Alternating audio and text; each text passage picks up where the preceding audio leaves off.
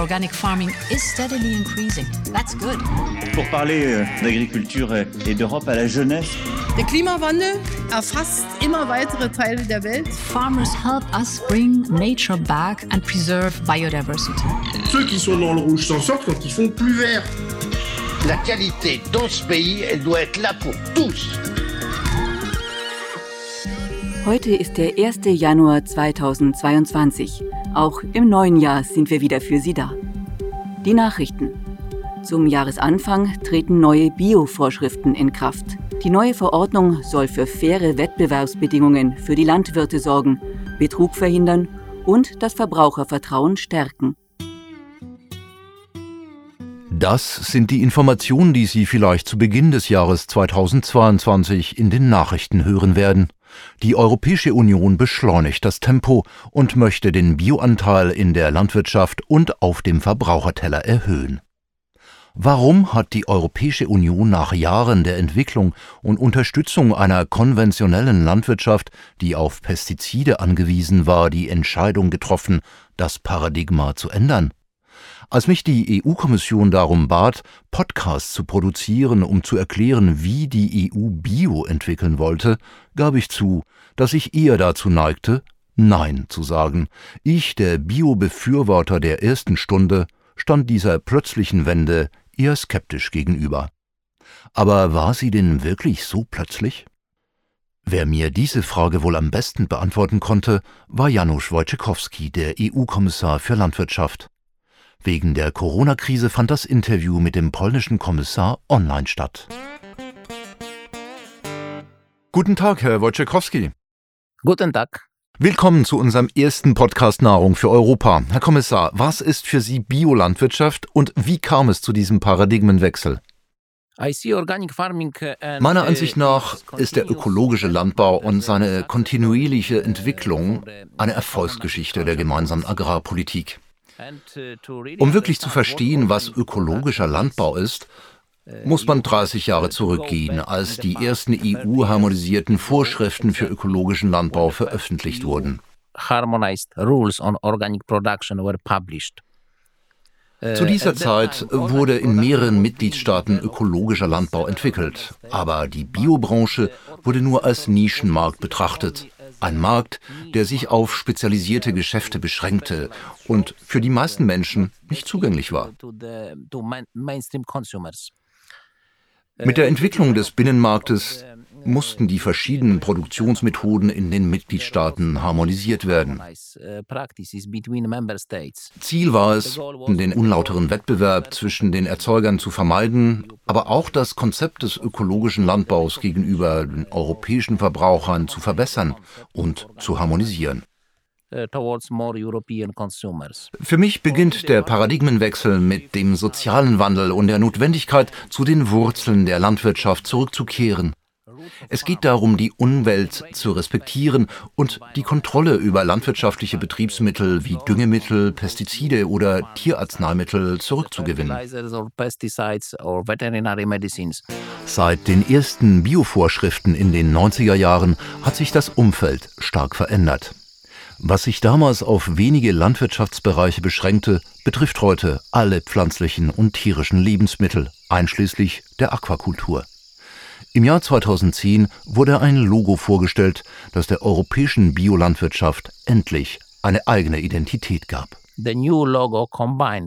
Das Logo kombiniert zwei bekannte Symbole, die europäische Flagge und das Blatt, das Natur und Nachhaltigkeit symbolisiert. Es ist mittlerweile bei den europäischen Bürgern gut anerkannt. 56% der europäischen Bürger erkennen dieses Logo. Meiner Ansicht nach waren die aufeinanderfolgenden europäischen Vorschriften und die finanzielle Unterstützung des Sektors durch die gemeinsame Agrarpolitik ausschlaggebend für die Gestaltung des Marktes für Bioprodukte und zur Begleitung seiner Entwicklung. Der ökologische Landbau ist heute ein konkretes Beispiel für ein tragfähiges Geschäftsmodell und für eine nachhaltige Produktion. Das Geschäftsmodell scheint zu funktionieren. Gesunde Lebensmittel ohne chemische Pestizide und Gentechnik ziehen immer mehr Verbraucher an. Der Biomarkt in Europa wächst weiter und knackte vor kurzem die 40 Milliarden Euro Marke. In nur wenigen Jahren ist der Anteil an Bioprodukten weltweit ebenfalls gestiegen, was wie immer zu Fragen der Qualitätskontrolle sowie der Einhaltung der Wettbewerbsregeln führt. Ich stimme Ihnen voll und ganz zu. Der Verbrauch von Bioprodukten ist in den letzten Jahren regelrecht explodiert. Lassen Sie mich zunächst einige wichtige Fakten und Zahlen zitieren, die den EU-Markt beschreiben. Beim Bioverbrauch steht die EU nach den USA weltweit an zweiter Stelle.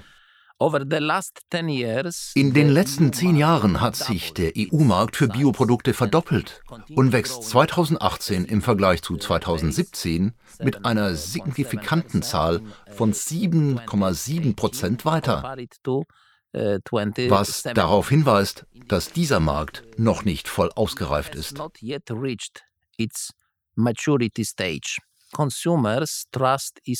Das Vertrauen der Verbraucher ist der Schlüssel zum ökologischen Wandel. Es ist ein wesentlicher Bestandteil seines Erfolges und seiner zukünftigen Entwicklung natürlich. Für die Kommission müssen Bioprodukte vor allem den allgemeinen EU-Standards für Lebensmittelsicherheit und Lebensmittelinformation für Verbraucher entsprechen. Die Marktreife, die Agrarkommissar Wojciechowski gerade ansprach, könnte in der Tat erreicht werden. Bis 2030 will die EU-Kommission den Anteil des Ökolandbaus auf 25% der landwirtschaftlich genutzten Fläche der Union erweitern. Ist das realistisch oder ist der Kommissar zu optimistisch? Besonders wenn es um Landwirtschaft geht. Ja, da bin ich optimistisch. Wir haben große Herausforderungen vor uns. Aber ich bin optimistisch. Ich kenne unsere Landwirte. Ich glaube, dass sie in der Lage sind, einen großen Erfolg in der Zukunft zu erzielen. Insbesondere was Wettbewerb und die Qualität von Lebensmitteln betrifft. Wie soll in Zukunft die konventionelle Landwirtschaft mit der Biolandwirtschaft zusammenleben? Eine Umstellung würde erhebliche Kosten verursachen, heißt es. Unter anderem müssen die spezifischen geografischen und klimatischen Merkmale der 27 Mitgliedsländer der Europäischen Union berücksichtigt werden. Die gemeinsame Agrarpolitik und die Programme zur Entwicklung des ländlichen Raums haben den Landwirten finanzielle Unterstützung zur Verfügung gestellt, um ihre Betriebe auf ökologischen Landbau umzustellen oder zu erhalten. Diese Unterstützung hat sich als wichtiger Anreiz für die Landwirte erwiesen, auf Ökolandbau umzustellen. Dies ist ein wesentlicher Faktor für die beeindruckende Zunahme der Landwirtschaftsfläche unter ökologischer Bewirtschaftung. Stellt die Umstellung zum ökologischen Landbau tatsächlich ein so großes Risiko dar? Diese Frage steht im Mittelpunkt der Debatte. Der grüne Europaabgeordnete Martin Häusling ist da anderer Meinung. Er hat die Umstellung schon vor vielen Jahren erfolgreich gemeistert. Hier geht es nicht nur um Geld, sondern auch um Wissen. Ich glaube, der Fehler im System fängt bei der Ausbildung an. Ich habe ja auch viel mit Landwirtschaftsschulen zu tun. Da wird auch an den Universitäten in erster Linie mal die konventionelle Landwirtschaft unterrichtet und auch gepriesen. Und Ökolandbau ist die Nische, die ist irgendwas für ein paar Leute, die sich irgendwas mal erarbeiten. Und ich glaube, das muss sich drehen. Wir müssen, gerade in der Ausbildung, muss die konventionelle Landwirtschaft neben der ökologischen Landwirtschaft gleichberechtigt, müssen beide dastehen und nicht jetzt eine Sache bevorzugen und die andere wird vielleicht am späten Nachmittag noch unterrichtet, damit auch Landwirte verstehen, dass das so schwierig gar nicht ist, ökologisch zu wirtschaften. Da fängt es an. Und ich glaube, gerade in den vielen osteuropäischen Ländern hat man zwar auch noch nicht den Konsumentenmarkt, aber da ist durchaus das Potenzial für die Landwirtschaft, auch neue Märkte zu gewinnen. Und das läuft nicht immer so ganz überein. Der Wunsch nach Hektar, noch mehr Hektars reicht nicht, sondern wir müssen auch den Markt ausbauen. Was wäre, wenn? Was wäre, wenn alle Landwirte tatsächlich anfangen würden, Bio zu produzieren? Unmöglich, denken Sie wahrscheinlich. Die Ernährungssicherheit wäre nicht mehr gewährleistet. Unmöglich, den Planeten mit Bio-Lebensmitteln zu versorgen. Dazu Janusz Wojciechowski. Ich höre die Bedenken schon.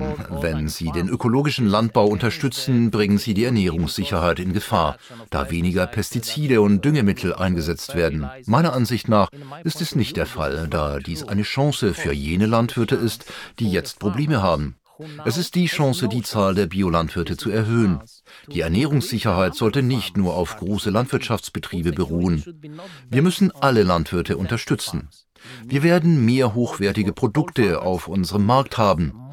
Ich habe keine Bedenken hinsichtlich der negativen Auswirkungen des ökologischen Landbaus auf die Ernährungssicherheit. Der ökologische Landbau wird unsere Ernährungssicherheit stärken. Die konventionelle Landwirtschaft steht dieser Entwicklung verständlicherweise oft sehr skeptisch gegenüber, und das muss die Kommission berücksichtigen. Aber was raten die Biobauern dem polnischen EU-Kommissar für Landwirtschaft? Jan Plagge ist Präsident von Bioland und der Internationalen Vereinigung der ökologischen Landbaubewegung. Zu viel darf man von der Kommission nicht erwarten. Auch die EU-Mitgliedsländer müssen liefern. Guten Tag, Herr Plagge. Sie haben die Verhandlungen genau verfolgt. Was würden Sie Kommissar Wojciechowski raten?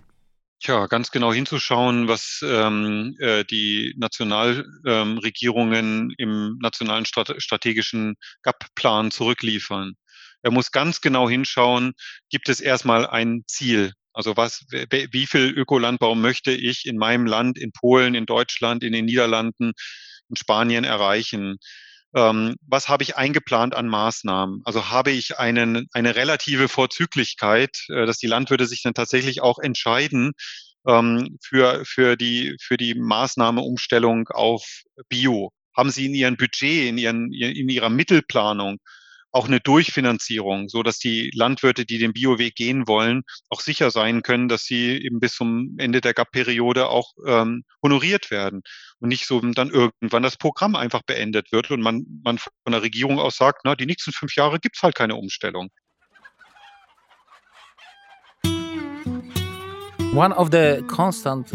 Die Harmonisierung der Vorschriften im ökologischen Landbau zwischen den verschiedenen Mitgliedstaaten war immer eines der Hauptziele der EU-Kommission, um einen fairen Wettbewerb zwischen den ökologischen Betreibern zu gewährleisten und den Verbrauchern qualitativ hochwertige ökologische Produkte anzubieten. Die Entwicklung des ökologischen Landbaus ist ein langfristiger Trend. Es geht um Nachfrage nach nachhaltigeren und qualitativ hochwertigeren landwirtschaftlichen Produkten. Es geht um Umweltschutz, um die Achtung einiger Grundwerte wie Tierschutz zum Beispiel. Wir brauchen sowohl die konventionelle wie auch die Biolandwirtschaft. Beide können voneinander lernen, um sich weiterzuentwickeln. Vielen Dank für das Gespräch, Herr Wojciechowski. Danke auch an Martin Häusling und an Jan Plagge. In unserem nächsten Podcast geht es um den zukünftigen europäischen Rechtsrahmen in der ökologischen Landwirtschaft. Mein Gast im Studio ist nächste Woche der Österreicher Wolfgang Burtscher, Generaldirektor für Landwirtschaft in der Europäischen Kommission. Ich sage Tschüss, bleiben Sie gesund und danke für Ihre Aufmerksamkeit. Organic farming is steadily increasing. That's good. Pour parler d'agriculture et d'Europe à la jeunesse. Der Klimawandel erfasst immer weitere Teile der Welt. Farmers help us bring nature back and preserve biodiversity. Ceux qui sont dans le rouge s'en sortent quand ils font plus vert.